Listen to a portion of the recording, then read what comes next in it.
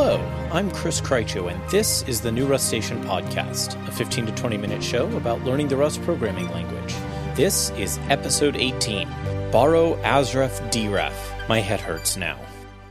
Back in episode 17, which was a very long time ago for those following along with the show in real time, we talked about references in Rust, and we looked at the referencing and dereferencing operations. And we've also talked about a variety of data structures and heap-allocated objects along the way, types like the box and vec and string types. In this episode, we're going to put a bunch of those pieces together. We're going to talk about the borrow, azref, and deref traits. If you listened to my interview with Rafe Levine, you'll recall that we mentioned the first two of those traits. As an aside, neither of us could remember initially which was which, and we had to go look it up, and I had to edit that part out of the show. But all three of these traits are incredibly important for designing easy-to-use APIs, especially when you're working with those heap-allocated pointer types. Borrowing and taking things by reference seem like pretty fundamental building blocks in Rust, right? Indeed, they are. The ampersand borrow/reference operator isn't overloadable, though as we'll discuss in a few minutes, the star dereference operator is. But the ideas of borrowing and taking things by reference are things we can customize a bit, and that's important. Why? If you're like me, you probably have at least two questions of the why variety here. First, why would I need to customize borrowing and taking things by reference? And two, why are there three different traits around borrowing and taking things by reference? That latter question is a big part of why Rafe and I had to stop in the middle of that interview and go look up the difference between borrow and azref. And for that matter, is the reason there's a note about that very question in the standard library docs, and even a dedicated section in the Rust book about it. But we'll come back to that in a minute. And that's not even mentioning deref. In order to get to those questions, though, we need to start by having a handle on what each one of these types actually does.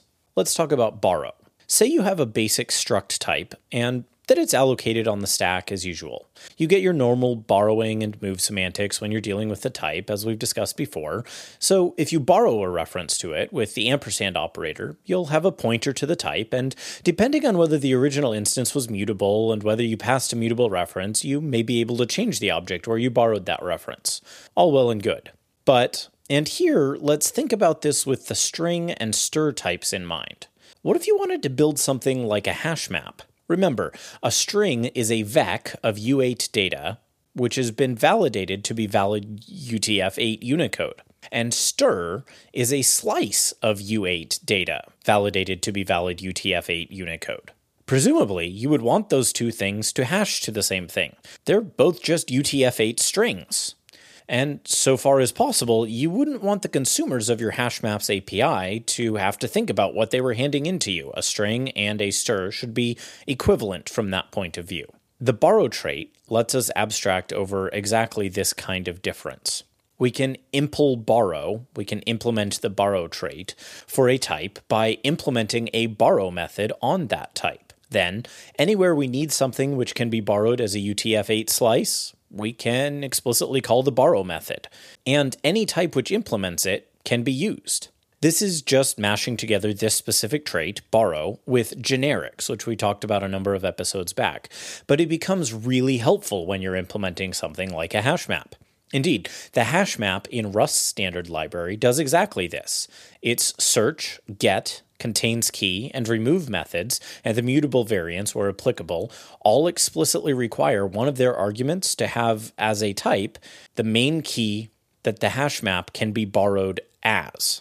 So to clarify, if the hash map has a string key and you pass it a stir argument, that's fine. It can call borrow on the string instance and get a stir, and it can compare those. We could do the same thing with our own custom types too.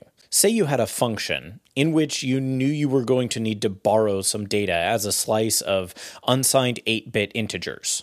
You would write the function as something like fn takes a borrowable generic over b, which is implementing borrow for the U8 slice type, with an argument of slice whose type is that generic B, and then the body. And in the body of the function, wherever you actually needed to get at those borrowed contents, you would just type slice.borrow, call the method, and do what you needed with that data. Then you could pass in an actual slice of U8 data, or you could pass in a vec of U8, or a box, or an RC, or an ARC, or your own custom type, anything you wanted. So let's say that you had a custom type, say a chunk of data which it made sense to represent as some slice of U8 values, and maybe some associated metadata that you were going to carry along with it for the most part. I have no idea what that would be that isn't a Unicode string, but roll with me. When you were comparing this to other U8 data, it's possible that the metadata might be irrelevant and that the U8 slice would be all that mattered.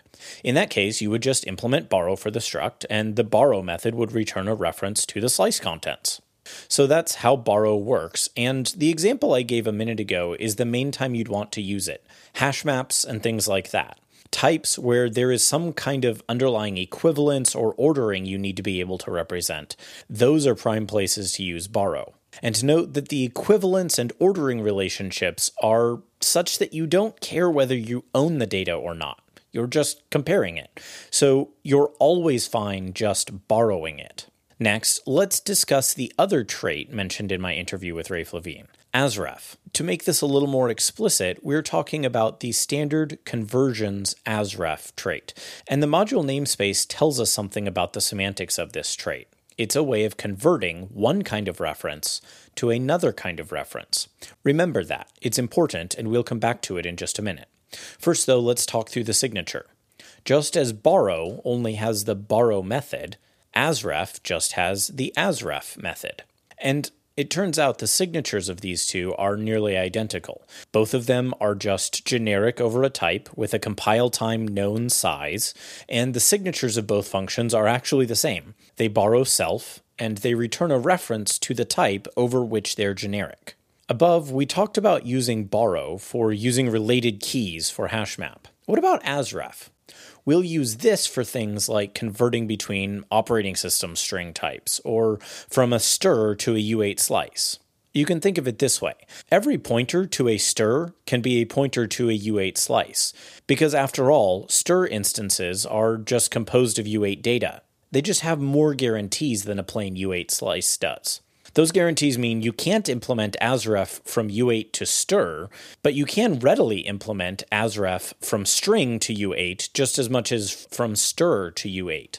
Note that in each of these cases, we do care that we are getting a reference to something. The whole point here is to have something we know is a reference, and then to do something with that reference, presumably. Unlike borrow, where the point is that we want to treat both owned and borrowed data identically. As we noted from the outset, borrow and asref are very similar. The difference in their signatures is the name of the trait method, and that's it. This close relationship shouldn't be a surprise if you've followed along with the show, or if you're familiar with Rust's core ideas more generally. Borrowing is Rust's way of reasoning about ownership when we make references to a given piece of data. Borrowing references. So, what does separate asref from borrow? Basically, it comes down to what you're actually using the conversion for. If it's for doing some kind of comparison for two types, you'll generally want borrow. If it's for converting one type to another, use asref. You can see where the name for asref comes from easily enough. You can think of it as being a trait for converting a reference to one type as a reference, asref, to another type. Borrow is a little hazier. Yes, we're borrowing a reference from one type to another, but, well, that's kind of what asref is too. I'll admit, freely, borrow isn't a particularly descriptive name in terms of distinguishing it from asref. But in the Rust standard library's defense, it's hard to come up with a better name here. Asref, but with interchangeable equivalence or ordering too, doesn't exactly roll off the tongue. So borrow it is. Just remember, use asref for cheap conversions between types which are identical under the covers. Use borrow for getting at relationships of equality or ordering. Use asref when you just need a reference. Use borrow when you don't care what the ownership state is. Note that in neither of these cases are we changing the behavior of the dereferencing star operator. You can see this if you implement either borrow or asref for a simple struct which wraps an integer and try to dereference that struct, pass it into a function which takes a reference to an integer. It won't work. The compiler will complain that you passed a reference to the wrapper or that you dereferenced a wrapper type, not a reference to an integer. If you're already fairly familiar with Rust, you probably know where I'm going, though. That, or you're wondering how something like passing a reference to a string can work in functions which take a reference to a str as their argument. For this, we need the deref trait. This is one of the only places in Rust where an implicit conversion between types can happen. And I say implicit because it's implicit from the point of view of the caller. But it's still explicit in the sense that you have to define exactly how a dereference operation is going to behave. So it's still explicit somewhere. But we have a good reason to make this kind of implicit for the caller dereferencing available. The string and str example is one such place in the language. If we had to write some string.asstr every single time we needed to get a string reference from a string, it would get old in a hurry. It would be obnoxiously verbose. The same is true for vec and slice types. We therefore have an out, standard ops deref, combined with the language feature called deref coercion. As its module name indicates, deref is an operator overload, unlike borrow and asref. So when you use the star operator, it uses the deref trait to define how to dereference the data in question. In many cases, that'll be incredibly simple. In others, say smart pointer types or other wrappers, there may be a layer of indirection to remove. For example, you might have a wrapper type, which you're just using to provide, again, extra metadata around some underlying value, but where you want to be able to get at the contents without having to do something like star mystruct.itsInternalContents every time. It would be nice to just write star mystruct instead. But the real power here comes when we combine this trait with the deref coercion rule. This rule says that anywhere you have a dereference defined from some type t to some other type u, any function which takes a reference to t can automatically be coerced to act like a reference to u. So going back to our example from above, a type which just wrapped around an array slice, if we implemented deref for that slice type, any place which takes a reference to that kind of slice can also take a reference to our wrapper type. And this isn't dangerous, though it can be surprising the first time you see it. It's not dangerous because we've defined exactly what the coercion relationship is, and all in safe Rust code. If you define a way to dereference your type as another type, the compiler can then safely use that way, the way you defined, where it needs to. As such, this is very different from pointer type coercions in C.